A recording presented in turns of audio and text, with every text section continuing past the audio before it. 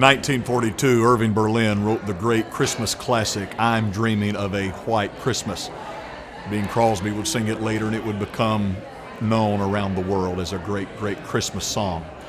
But you know, when I think about that today, I want to just change the lyrics a little.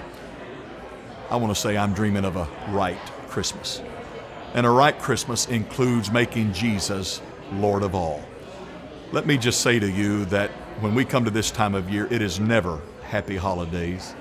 It's never Merry Xmas, but it's always Merry Christmas, the Christ Mass, because Jesus is the reason for the season. I know that's cliche by now. It's been said so many times, but it is true.